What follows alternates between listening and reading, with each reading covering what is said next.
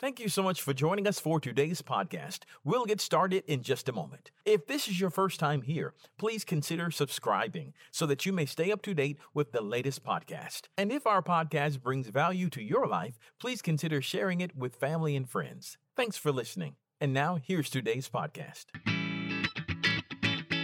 Thanks for joining us for the Covenant Living broadcast with Pastor John Butler of Covenant Life Church, located at 130 Atlantic Avenue in Bremen, Georgia.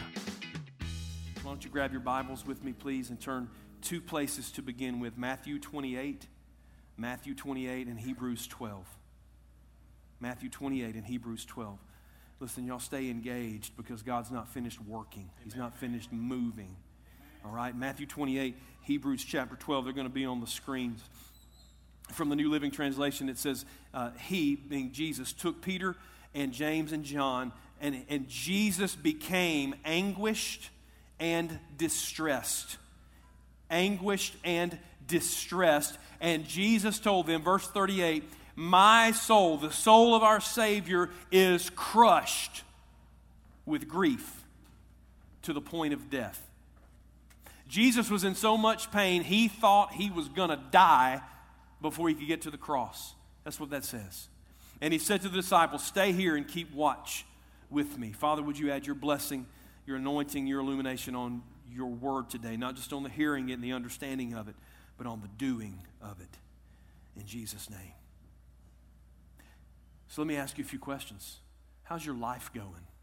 Everything perfect so far? You making progress in your spiritual life the way you want to? Are you satisfied in the relationships that you have? Are you always thinking clearly and making good decisions? Or are there areas in your life where maybe you feel like you've hit a wall? Maybe you feel like you're stuck in some aspect of your life. I would venture to say that all of us feel that way about some area of our lives at one time or the other. And it's not likely something that you're just going to get through and then it's going to be over. As you continue to walk on this journey of life, you're going to continue to find different areas and aspects of your life that are just hard. They're just difficult. What you might not realize is that we all have a soul problem. We have a soul problem. We have problems in our minds, in our will, and in our emotions. That's what a soul is. So that's how you think, that's what influences your decision making, and that's how you feel. That's the emotional roller coaster that you're on. Now, for the purposes of this series, I've been calling this, we did a standalone message on July 4th, and here we are, week like 6 or 7 or 8 or whatever. God's got us parked here because He wants His children free. We tasted it this morning. We've tasted it this morning, but there's more.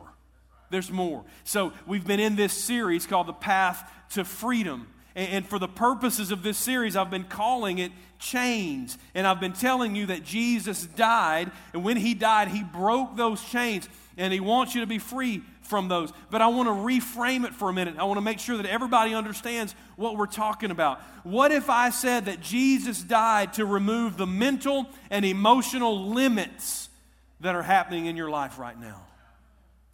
What if I said that Jesus died so you could be free of the baggage of your past that you keep dragging around with you? What if I said that Jesus died so that no matter what other people have done to you, have said to you, have said about you, that it doesn't have to prevent you from moving forward, and it doesn't have to dominate your thoughts?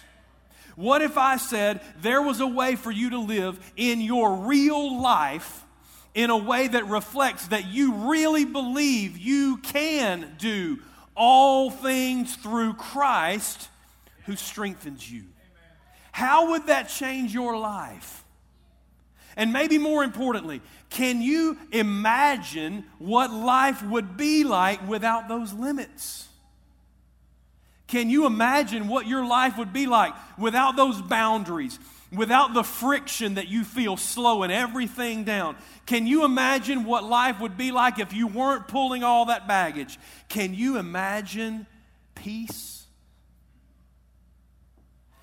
Can you imagine true confidence that's rooted in your complete and utter dependence, not on your own strength and wisdom, but on God's power. Can you imagine freedom? Can you see it?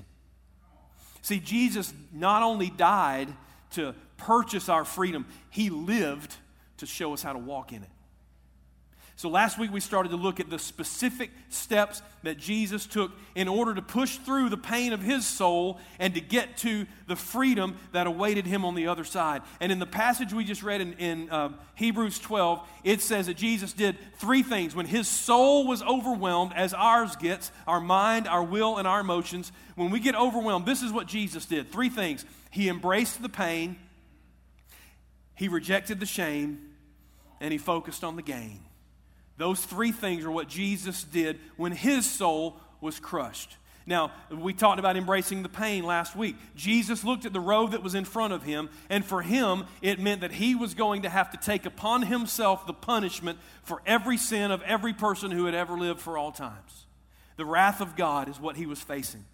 And He realized in that moment three important truths that were going to help Him get to the next step, help Him get to obedience, and eventually get to the freedom that awaited the other side. He realized in that moment that this was God's will for Him. He realized that it was going to eventually lead to a great outcome, but He also realized that the path He was going to have to take was going to be painful. And that all three of those things were true at the same time. But once He understood that, He embraced the pain of that path and He moved forward in peace to see God's will accomplished in His life.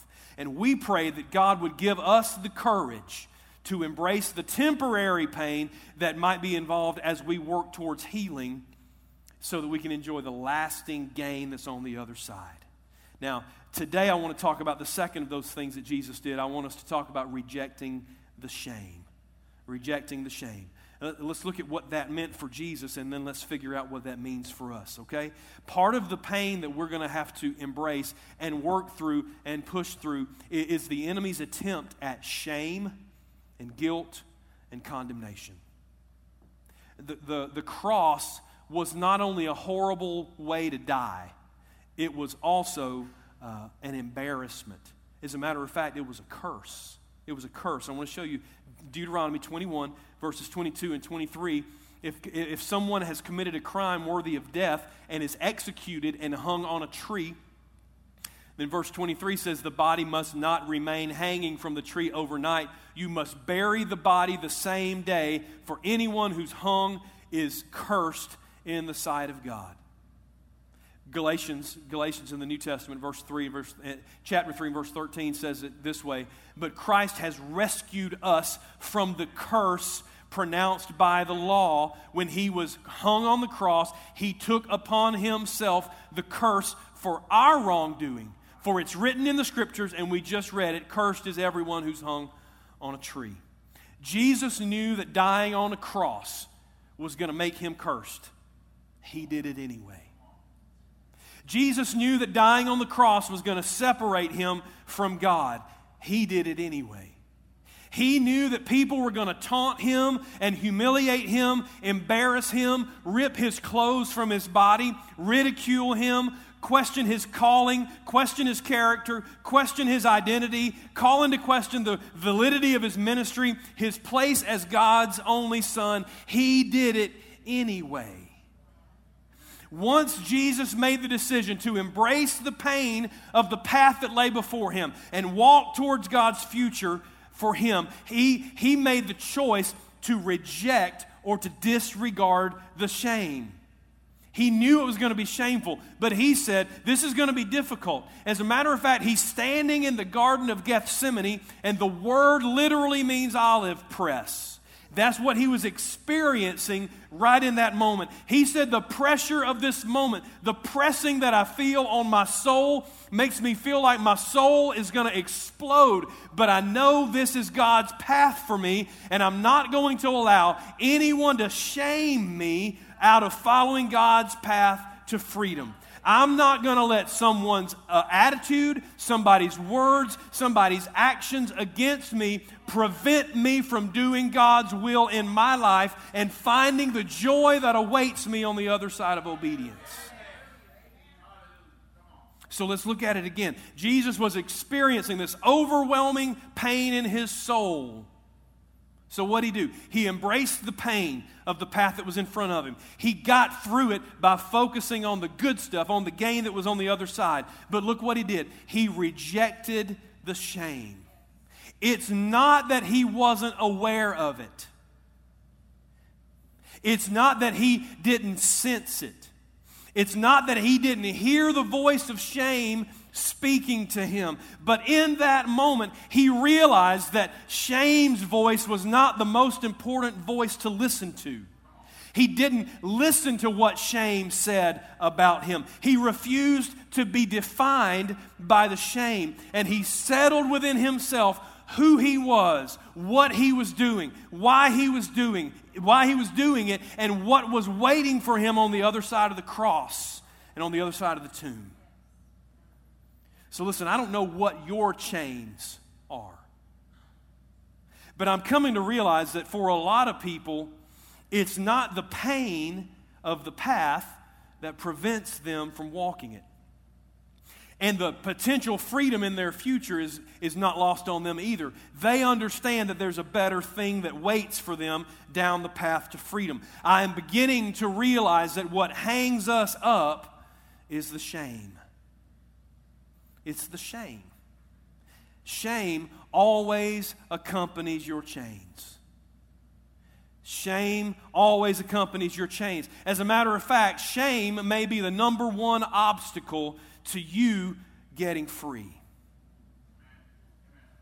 But if we're going to be able to reject the shame as Jesus taught us to, we have to understand some things about shame. So you remember a few weeks ago, we talked about the fact that all of our chains, whatever's holding us back in our lives, are rooted in sin. Either our own sin or someone else's sin against us.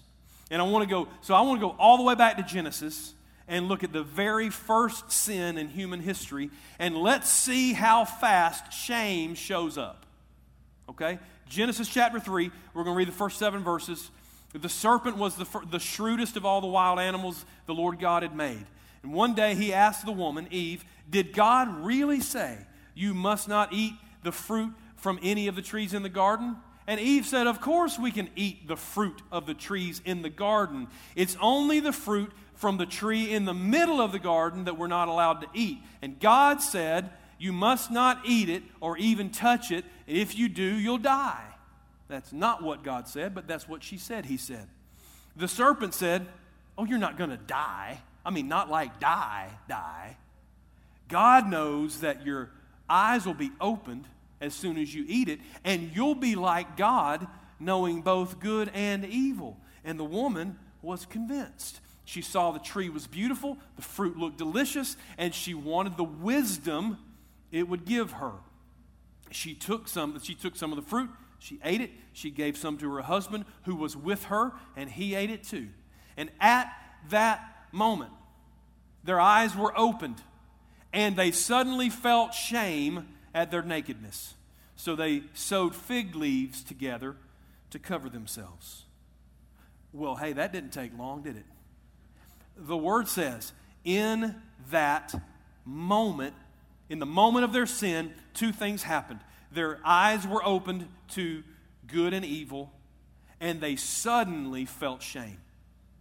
They believed the lie of the serpent, and the result was shame. We need to learn 3 things about shame today so that we can reject the shame and move forward down the path to freedom. Here's the first thing. Shame is a lie. Shame is a lie. See, the enemy has got a good thing going. He's figured out how to work both ends of the equation. He will shame you. He will shame you to talk you into sinning. And then when you sin, he will shame you for sinning. It's a win-win situation for him. What did he say to Eve, or at least imply to Eve? He said, I thought you wanted to be like God.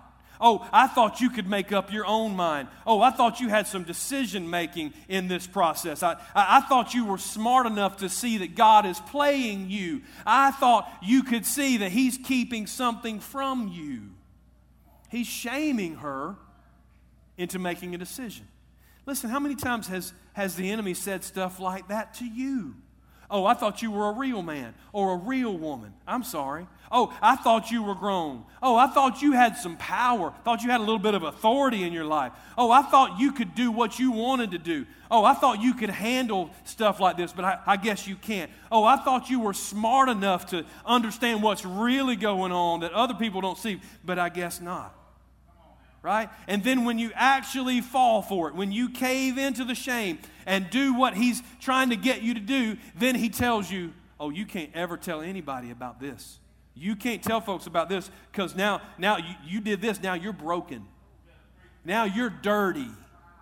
Now you're weak. I can't believe you fell for this. Nobody else has a problem like this. Nobody else ever has a problem with what you have a problem with. Nobody else would ever be dumb enough to do what you did. I know that this was what somebody did to you, but somehow it's your fault. Somehow it's your fault. Somehow you asked for it. Something about you is so wrong and so sinful that they thought that they could do whatever they wanted to do to you. You just got what you deserved. They're going to think you're an idiot if they find out about it. They're going to think you're a sinner. They're going to be so disappointed in you, especially given the position that you're in. You didn't deserve the position you're in anyway because you're a fraud. You're a hypocrite. If they find out what you're really like, you're done. They'll kick you out of the church because they don't want your kind in their church. These are nice people who don't sin. They don't want your kind around them. Nobody wants to be friends with somebody with a past like yours. They'll exclude you and push you out. Isn't that right? Now, I want to pick up on that last one for just a second because that is such a huge thing for all of us. They'll exclude you. That's the shame. He wants you to keep that secret because he does. Nobody wants to be excluded. Now, listen. I want you to hear this. If you don't hear anything else that I'm going to say, please hear this. Shame is rooted in a fear of rejection. Shame is rooted in a fear of rejection. Now, there's nothing wrong with not wanting to be rejected. That's natural. We are social beasts. That's the way we were created. But the enemy will amplify our natural and healthy fear of rejection to create shame. And if he can get shame to take root, then he's done. He can kick back and watch what happens because he doesn't have to work to get us silent and excluded because shame will cause us to exclude ourselves. But shame is a lie. It's a lie. And that's just one of the many lies the enemy uses to keep us in chains. But listen, he has to use lies because the devil has no authority to do it himself. Listen, did you know that between the time that Jesus was crucified and the time that he rose from the dead in the resurrection, he went and took authority away from the enemy? You know, he wasn't just like chilling in the grave. He was doing something. In Revelation 12 says he went and took the keys of death and hell. Romans 6 says that because of the cross that we are no longer bound by the law of sin and death. Colossians 2 says that our spiritual enemies have been disarmed and that Jesus shamed them publicly. Like he paraded them down the spiritual streets of heaven, showing them off as prisoners of war. Do you know what that means? It means your chains have been broken. It means your chains are unlocked. If you're a follower of Jesus, the devil has no legal right to hold you captive any longer. There are no more locks on your soul. Say, John, I get the spiritual reality, but the reality in which I live is full of chains. If there are no locks on my soul, then what's the deal with these chains and why are they still here? They're held together by your shame. The only lock on your soul is the shame that you put there. The enemy's been disarmed, right? Isn't that what Colossians 2? He has no more weapons. He has no actual weapons. The only thing he can use against us is lies. The only thing he can use against us is whatever we allow him to use. He's out of locks. He has no functioning locks, but he'll convince us to put one on ourselves. And when we believe the lies that he tells us to create shame in our lives, he's not keeping us bound. We are.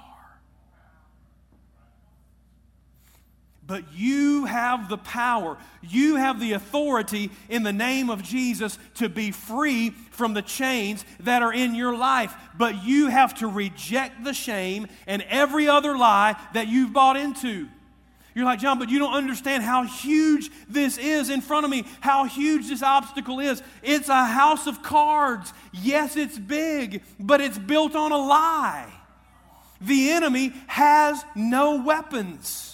But the weapons of our warfare are powerful. They're mighty through God to the pulling down of the stronghold of shame and fear and everything else that the enemy builds up in front of us. But once the truth of the Word of God lays on it, once we lay the sword of the Spirit on it, once the breath of the Holy Spirit blows on it, it'll come crashing down to the ground because shame is a lie. It's a lie. The second thing I want you to know about shame is that shame separates you from other people. Shame separates you from others. Until they ate of the tree, that fruit, Adam and Eve had always been in perfect alignment, in perfect unity, in perfect intimacy. Nothing had ever come between them before. And then sin enters the equation. But it wasn't the fig leaves that were the first thing to separate them from each other. It was the fig tree. It was the tree. It says they ate the fruit, and then the shame of their nakedness made them hide. Who in the world are they hiding from? It's got to be each other. I'm convinced they went to opposite sides of the tree while they were sowing their leaves together. Why? What evidence do you have, John? Well, look at what Adam said. When God showed up and said, "Where y'all at?" Adam said, "I hid because I was naked." Not we. Previously, they'd done everything together. Flesh of my flesh, bone of my bone. He said, "I was naked, I went and hid." Not we, I. A word of isolation. His shame caused him to hide himself from his own wife. Shame is still separating us from other people today, even those, maybe especially those closest to you. The question is, though, why? Why would the enemy go to all this trouble about shame? Why would he use shame to try to keep us from other people? Well, I think there's a really clear explanation for it in James chapter 5, verse 16. You know the backside of this verse. You know the bottom half. We don't always talk about the top half. Confess your sins to each other and pray for each other so that you may be healed. The earnest prayer of a righteous person has great power and produces wonderful results. Right? The effectual, fervent prayer of a righteous man avails much. Why don't we talk about the top half of that? There's healing in confessing your faults one to another. There's healing. Let me say it this way. If he can keep you quiet, he can keep you bound. If he can keep you quiet, he can keep you bound. You say, John, so you're telling me that everybody should just tell everybody else everything that's ever happened to them? No, not everybody, but somebody. And not everything, just the stuff that's separating you from others. The stuff that you're trying to keep hidden with your thin little fig leaves.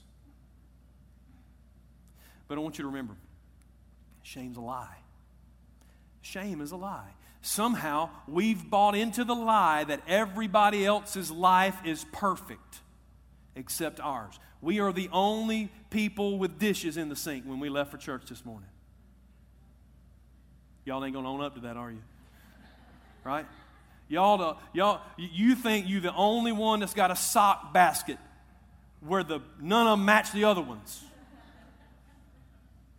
We think everybody else's life is perfect except ours. And what do we do when we meet a new person, or we go to a new church, or we get a new job, or we get a friend, in air quotes, on social media? What do? We get all impressed by them. We get all impressed and how perfect we assume their lives are. And we hold our breath, hoping they don't see our flaws. Hoping they know that our kids are crazy sometimes. Hoping they don't know that we don't like our spouse some days. I mean, like moments, small, fleeting moments of some days. Mostly her, not me. Yeah. I'm just going to move on. We just hope that we're married at the end of church. And we hope that they don't see us for who we really are. It's the old fear of rejection again. But it's a lie. Pastor Craig Rochelle says we impress each other with our strengths. We connect with each other through our weaknesses. Why is that? Because everybody's got them. Everybody has flaws. Everybody has chains on some aspect of their lives. And the shame that you feel over your chains is keeping you from freedom.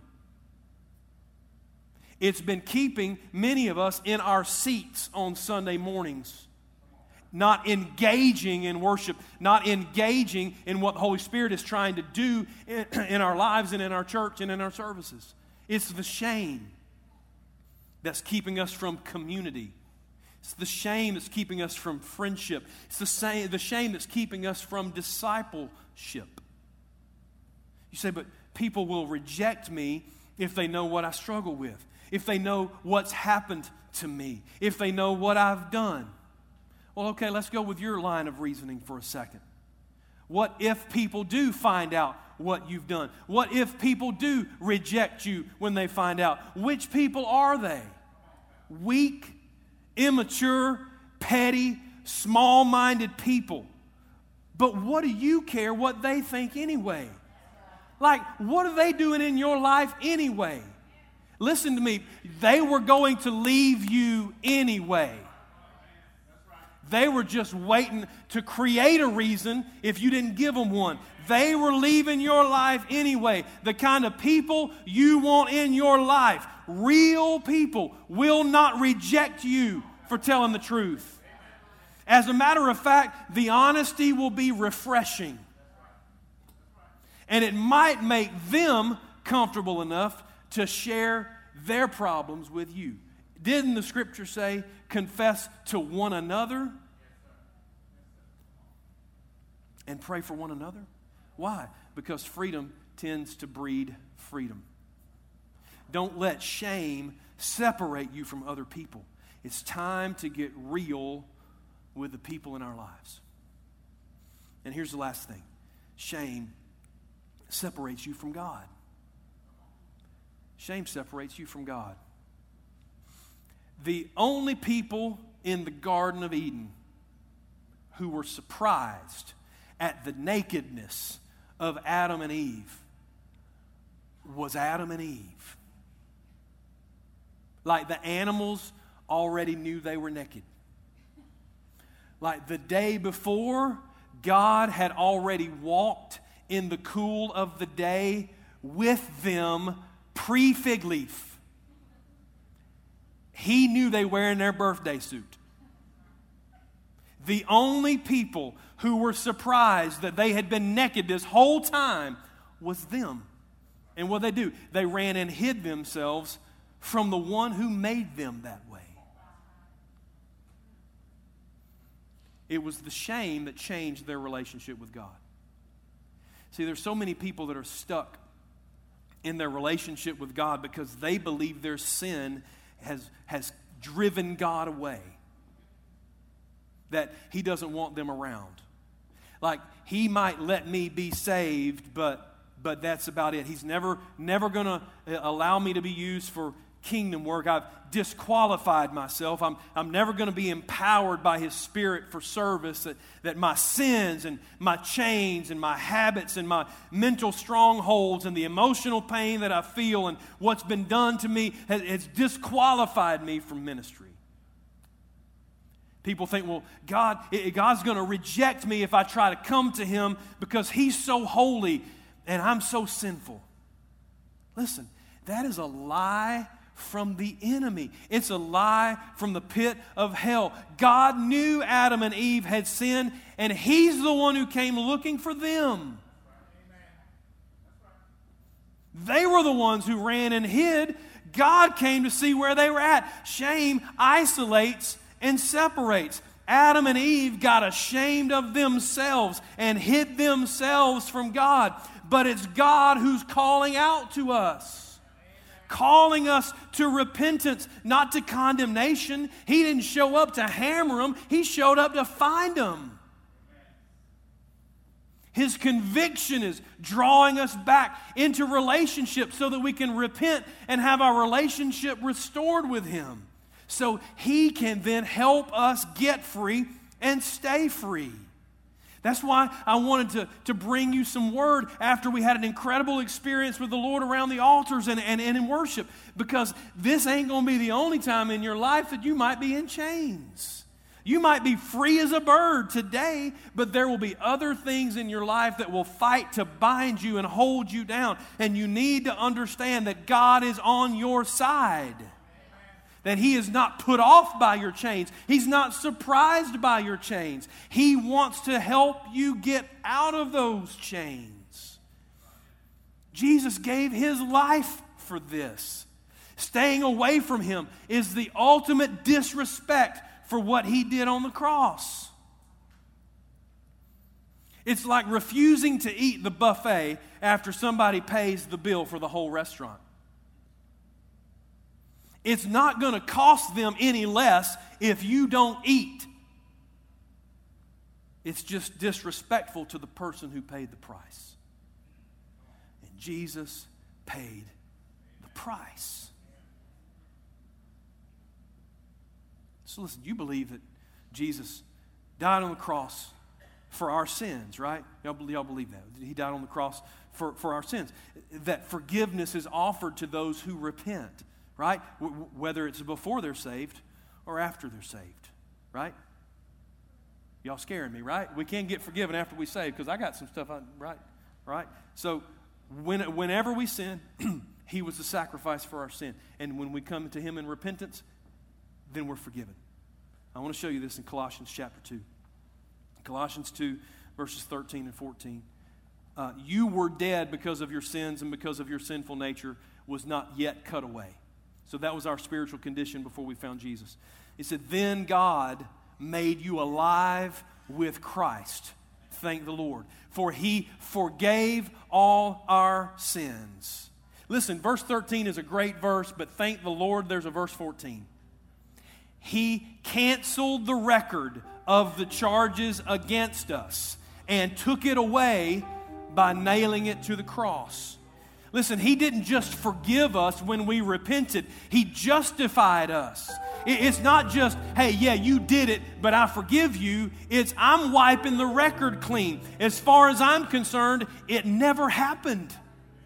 It never happened. So if what's holding you back is a sin that you've already committed, but that you repented of, you're holding yourself hostage over something God is choosing not even to remember. We're hiding in the bushes, and He already knows about it. We already repented of it. He's already forgiven it and committed never to hold it against us again. So why in the world do we think He doesn't want us around? Why do we think He prefers that we live a little quiet, miserable, isolated life, detached from the body? He loves us. He loves us so much, it killed Him. And His heart for us is to enjoy the rich and abundant life of freedom That's the life He died to give us. But we have to reject the shame. It's a lie. It's a facade. It's a smoke screen. Shame will keep us from even attempting to get free. If you surrender to the shame, if you just say, nope, it's just too much, I just can't risk it, I just can't tell anybody else about it. If you surrender to the shame, you are settling for a life of bondage. Shame lives in your secrets. Shame lives in your secrets. Confession brings healing and freedom. Don't let shame keep you from healing. Don't let shame keep you from the healer. Don't let shame keep you from finding community or submitting to the Holy Spirit. Freedom is calling to you. We have to embrace the pain of the path sometimes. We have to reject the shame. But we have to make sure we go running towards the freedom that Jesus offers to us. Every one of us. So listen, I am not going to ask you to stand.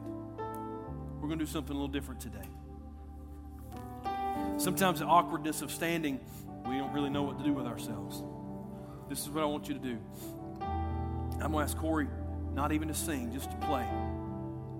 And for the next few minutes, I want you just to talk to the Lord about what's in your life that's holding you back. What's that thing that you just thought, well, I guess I'll just always have this in my life. I'll just always be like this. Not if you don't want to be. What's the burden that you just think you're always going to have to bear? Don't you want to be free? So for the next few minutes, I just want you to sit still and quiet. Please don't go running to the door. Give me about 3 minutes, 4 minutes, and just hear what the Holy Spirit says to you. This altar is open. If you want to come and pray, just get up and come and pray. If you want to pray at your seat, pray at your seat. You want to pray like on the down low, nobody knows you're praying, that's cool. You do you. Whatever. And the altar is open for you to pray about anything. Listen, if you come to this altar, it's not the walk of shame. You ain't confessing that you're some great sinner and have deep, dark secrets. You got a decision to make. You want to pray? Come pray. You got a healing in your body. You got a health issue that's going on in your life, somebody's life. Come pray. Relationship issue, whatever the deal is, just come meet the Lord about it. And then we'll be dismissed together in just a minute, okay? Take a deep breath and let's pray.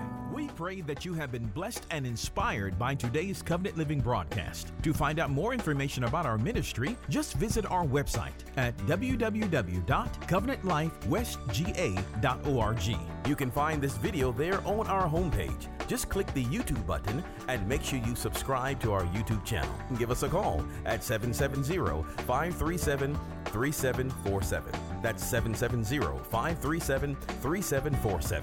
At Covenant Life, our mission is to go and make disciples by being real, relational, and reaching. Be sure to join us next week for more Covenant Living with Pastor John Butler.